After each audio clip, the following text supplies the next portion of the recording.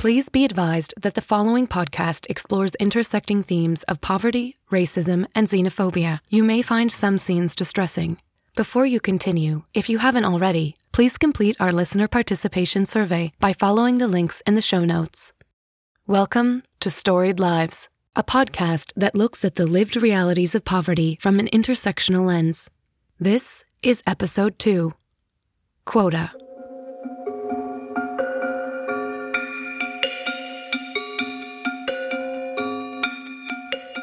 My husband's face looks sunken and drained. His hand limp in his lap, wound tight like a boxing glove in his plaid button-up. I cradle his arm and ask what happened. He tells me sometimes the machinists throw scrap metal into the regular office bins. I cut my hand when I was doing my garbage rounds. He says rounds like he's still a doctor in the ER back home. His manager can't understand us, but he puts his hand on my collarbone and pries me away. He cut himself, it's not a big deal. I ask, have you called an ambulance? The manager stops me from unraveling the shirt, tacky with coagulated blood. No. He sighs, tips his glasses forward and pinches the bridge of his nose. Look, sometimes people, they get lazy at work. Tell him he has to. He megaphone cups his hands around his mouth and aims at my husband. Stay focused.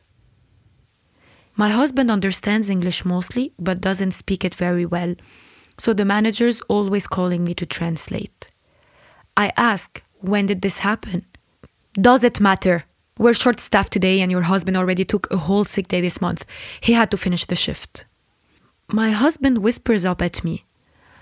I try to tell the man, I need stitches. He motions, sewing up his palm. The manager snorts. I can't understand you two. Look, he did the safety training, right? He should know how to stay safe on the job. In English, I manage. Please, get him an ambulance. The manager shrugs. I'm not authorized to do that after a shift has ended. I glare. The manager rolls his eyes, pulls out his phone, and mumbles, I'll call you an Uber.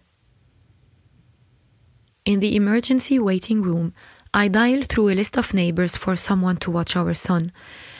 I'm nearly out of options when the lady at the end of the hall picks up, saying, Of course, sweetie.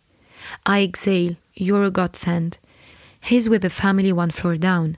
Bring your boys over for haircuts anytime. On me. She asks, by the way, have you heard from your sponsor family? I think about all the promises that were made.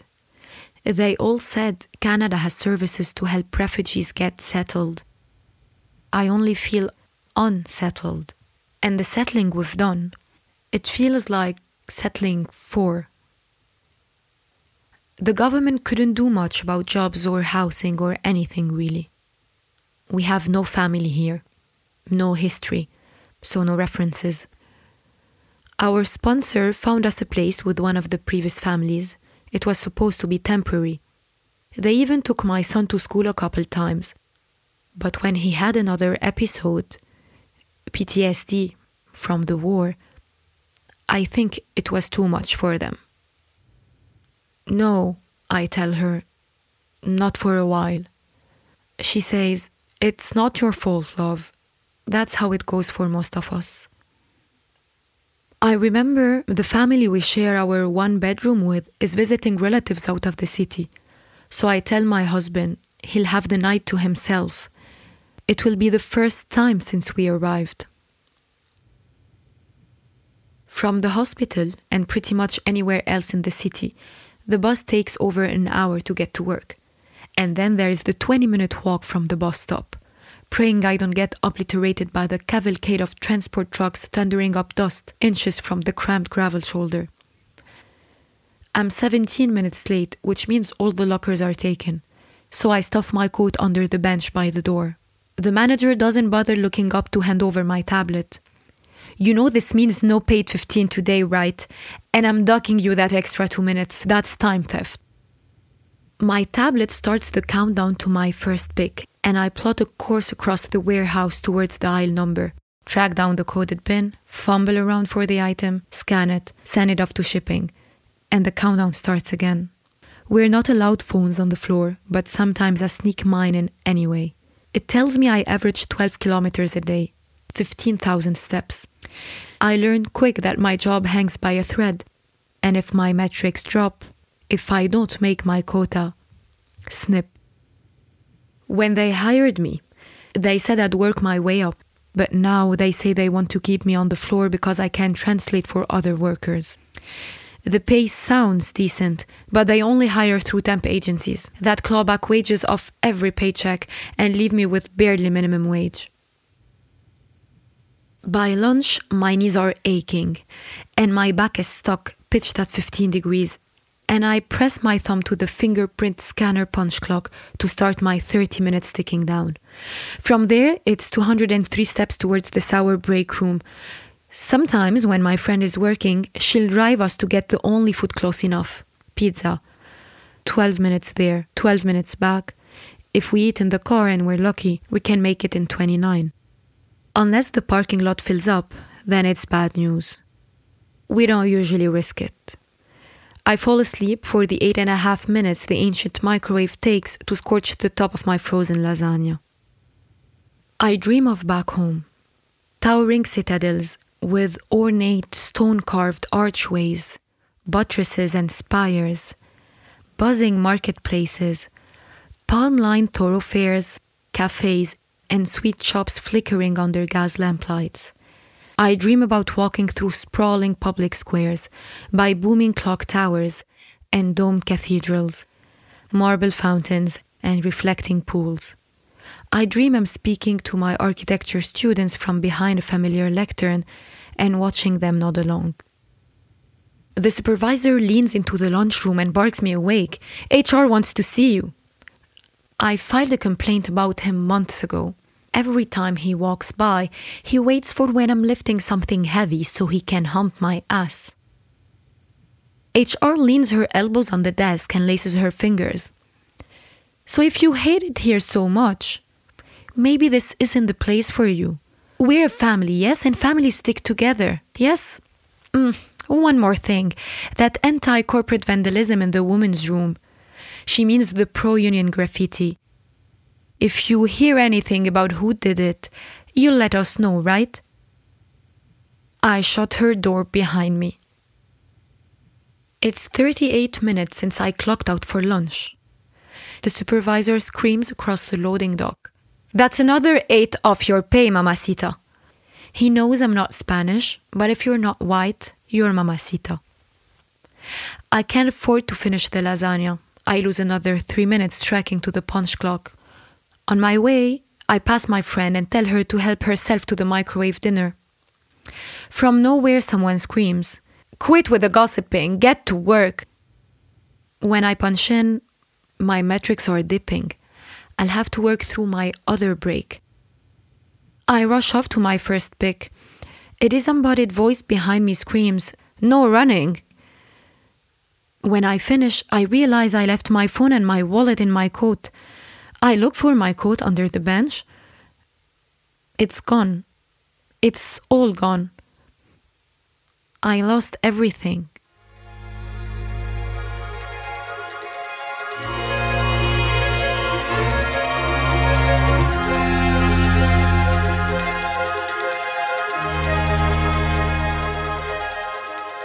So my name is Jasmine Ramsey Rezai. I'm the Director of Advocacy and Communications at YWCA Toronto. Our work broadly maps on to gender equity, racial justice, and poverty reduction. And many of the communities that we work with are survivors of violence, newcomers to Canada, refugees, racialized community members, and folks who do experience intersecting barriers and lack of access to certain services and structural inequities. My first thought in reading this story is that it captures the experiences of many of our community members who come to Canada and have trouble having their credentials recognized, face labor market discrimination, and then when they secure employment, it's often precarious employment, and so they don't really have access to the same kind of workplace protections It's just becoming increasingly difficult for a newcomer or an immigrant to build a stable, safe, dignified life here in Canada. So newcomers face multiple challenges and barriers when accessing employment. The first set of barriers refers to their credentials being recognized here in Canada. So many newcomers are professionals back home, and when they move to Canada, have to undergo a rigorous process in order to have their credentials recognized. And that process could take multiple years. In the meantime, there are bills to pay and ends that need to be met. And so while newcomers are going through the process of having their skill sets recognized in the Canadian context, they have to take on these survival jobs in order to make ends meet. The second problem is that when newcomers come to Canada, they don't have Canadian work experience. And there's a lot of discrimination based on that whole notion of, although you are in Canada, although you have a lot of relevant work experience, it's not Canadian work experience. And so employers discriminate based on that. And so what we find is that a lot of newcomers who are very qualified, they're trapped in these precarious minimum wage jobs with few benefits and very little job security.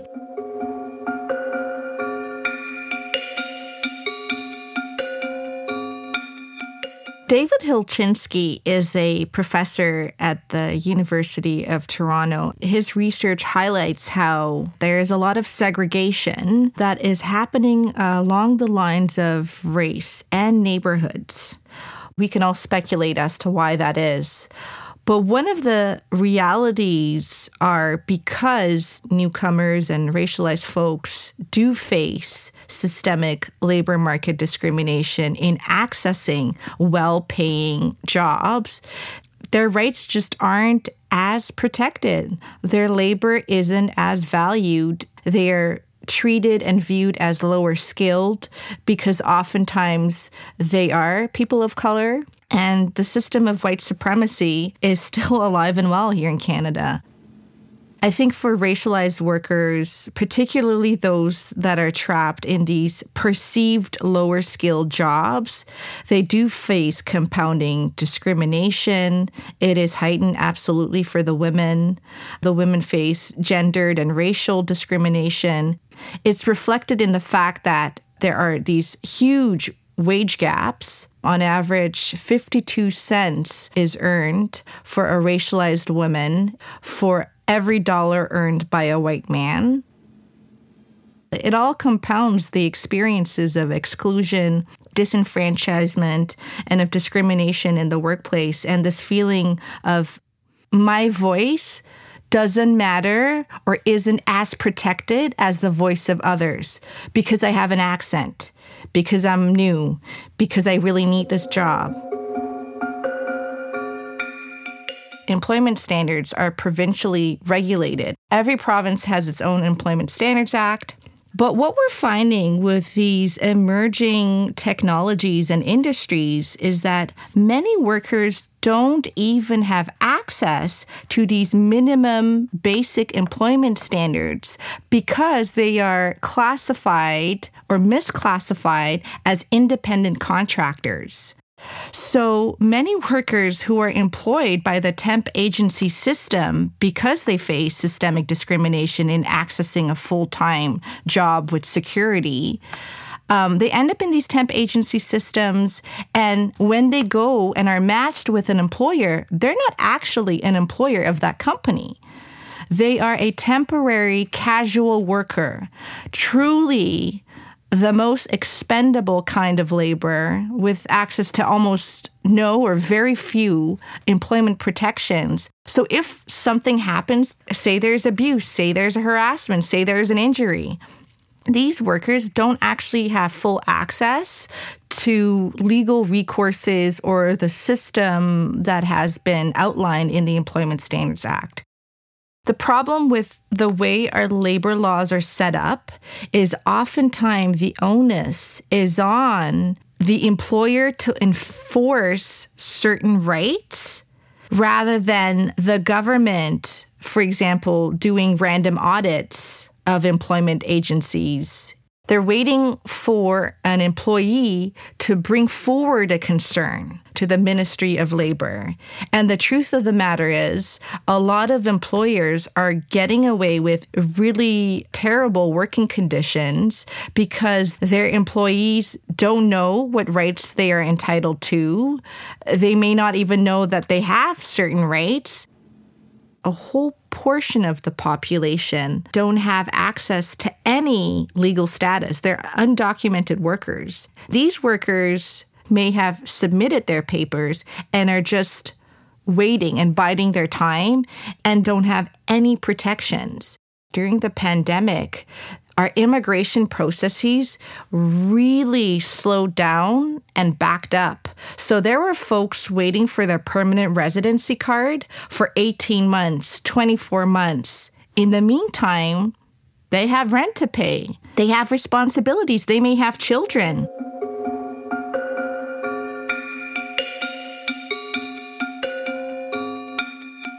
Working poverty in Ontario is on the rise. Wages are becoming disconnected from the cost of living. So individuals, whether they're in single households or joint households, have to work multiple jobs just to make ends meet because a minimum wage job is woefully deficient for our current housing market. In fact, a minimum wage worker would have to work 102 hours per week in Toronto to be able to afford the rent of a one-bedroom apartment.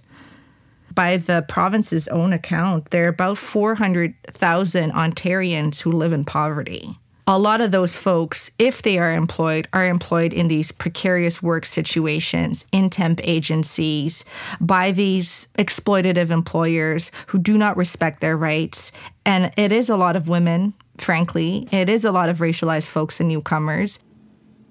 It's actually more difficult for a newcomer in Canada today to build a life than it was 20 years ago. And the primary reason for this is the cost of rent is so high and the cost of living is so high and so disconnected from wages that when a newcomer now comes to Canada to build a life, they need a lot of capital. What we're finding is just a lot of newcomers in Canada, refugees or not, are just struggling to make ends meet. And you can't really engage in long-term planning about your life or your future when you're worried about your next bill. You know, when everything costs a lot, I mean, you're going to make a very different kind of choice about education or your future because you have these bills that are pressing and you have to deal with right now. There's one notion of poverty reduction that's really focused on the role of employment in reducing poverty. But ultimately, a job is not an income security program. And for a newcomer or a refugee to be able to access employment, they need housing first. They need to be in the right sort of mental space to go find employment. They need to have access to childcare so they have the free time to look for a job. They need to be able to navigate the workforce and have their credentials or expertise or experiences recognized. And they need to have employers that then support their well-being. So the supports that are provided for refugees and newcomers need to be an integral part of this life stabilization approach, helping folks to get to a place where employment is even a possibility. Housing is critical. You can't have a good job without having access to housing. There are actually some folks who are in our shelter system or who are couch surfing with friends who have a job. But I mean, what kind of life is that really if your work can't even afford you to secure housing? That's why we talk about housing being a human right. Every resident of Canada should have access to safe and dignified housing, and that should be a condition of you being a human being in this country, not be contingent on employment or income. Childcare is critical. A lot of individuals in precarious working conditions are working shift jobs or they're working non-traditional hours. And these folks, especially women, still have caregiving responsibilities at home. So they need to access daycare that is affordable and flexible. Anyone who's interested in poverty reduction should really understand how important access to affordable childcare is to women's labor market participation, to really the economic security of families and particularly women-led families, and how a national socialized childcare system also benefits children because the quality of education actually improves for these kids who have access to educational opportunities and then life opportunities throughout the life course. Mental health services are absolutely critical and they need to be culturally responsive. Therapeutic environment can only really be provided by a counselor or a therapist who has some kind of understanding about your lived experience. So ideally, someone from your own cultural background. Some refugees come to Canada, again, having escaped war, abuse, persecution, violence, and have access to very few mental health supports. Mental health services as a whole is not really protected in our socialized healthcare system.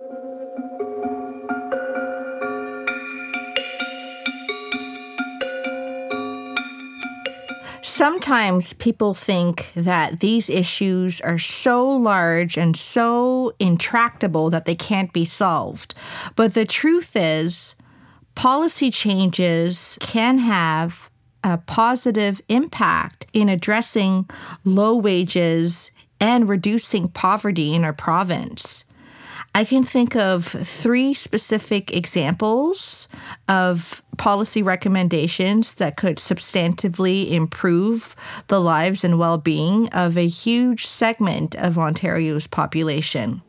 First is modifying the Employment Standards Act such that no worker is excluded from the act, so that it doesn't matter if you are an independent contractor, working at a temp agency, a migrant worker, whomever, that everyone is first and foremost protected by the act and that no one is excluded from these basic legal workplace protections. And improving minimum wages to reflect living wages. Same thing for paid sick days. We need at least 10 paid sick days. Why are we expecting folks who have injuries or who have illnesses to come into these low-paying frontline jobs or do the same thing for caregiving responsibilities, right? If they have a child at home who may be experiencing these difficulties. So basic human dignity and just fairness would require us to completely overhaul the Employment Standards Act. It's completely doable, and I think there's a strong moral and even business imperative for us to do that. So that's one policy change. The second one, of course, is another policy change that we can absolutely enact as a society and as a province is to improve and raise the rates of both OW, that is the Ontario Works Program, and ODSP, the Ontario Disability Support Program. The pandemic has revealed that governments can take speedy action when they want to do so. With the CERB program and this $2,000 a month benchmark, we're finding that, hey, our provincial social assistance systems are really extraordinarily inadequate in meeting the basic needs of today's world. For a single recipient of Ontario Works, $733 doesn't actually help them find housing or pay for food or any of that. Both systems are woefully inadequate in meeting people's basic needs. What we're finding at YWCA Toronto is that we have a lot of folks in our shelters who had to access emergency shelter for whatever reason, and then months, sometimes even years later, are still trapped in the shelter system because the wait lists for affordable housing are 7 years long, and they're receiving $733 from the government, and it's not enough. The third policy change, I think, we need some kind of guaranteed livable income program. From where I sit and the work that we do with our community members and the conversations that we've had, the number one thing that folks say is they would like to have access to more money because money equals safety, particularly for a woman. So I think there's a real compelling argument to make for a guaranteed livable income program that all residents of Canada can have access to. And I think the dividends for especially women would be extremely high. And I guess the fourth thing, now that I'm on this topic, is to give undocumented workers just a real path to Canadian citizenship. Because these workers have no legal protections, their needs are invisible, and the harms that they experience has been erased from our public consciousness. It is within the policy realm to do this. I think it would go so far in protecting and advancing Canadian human rights.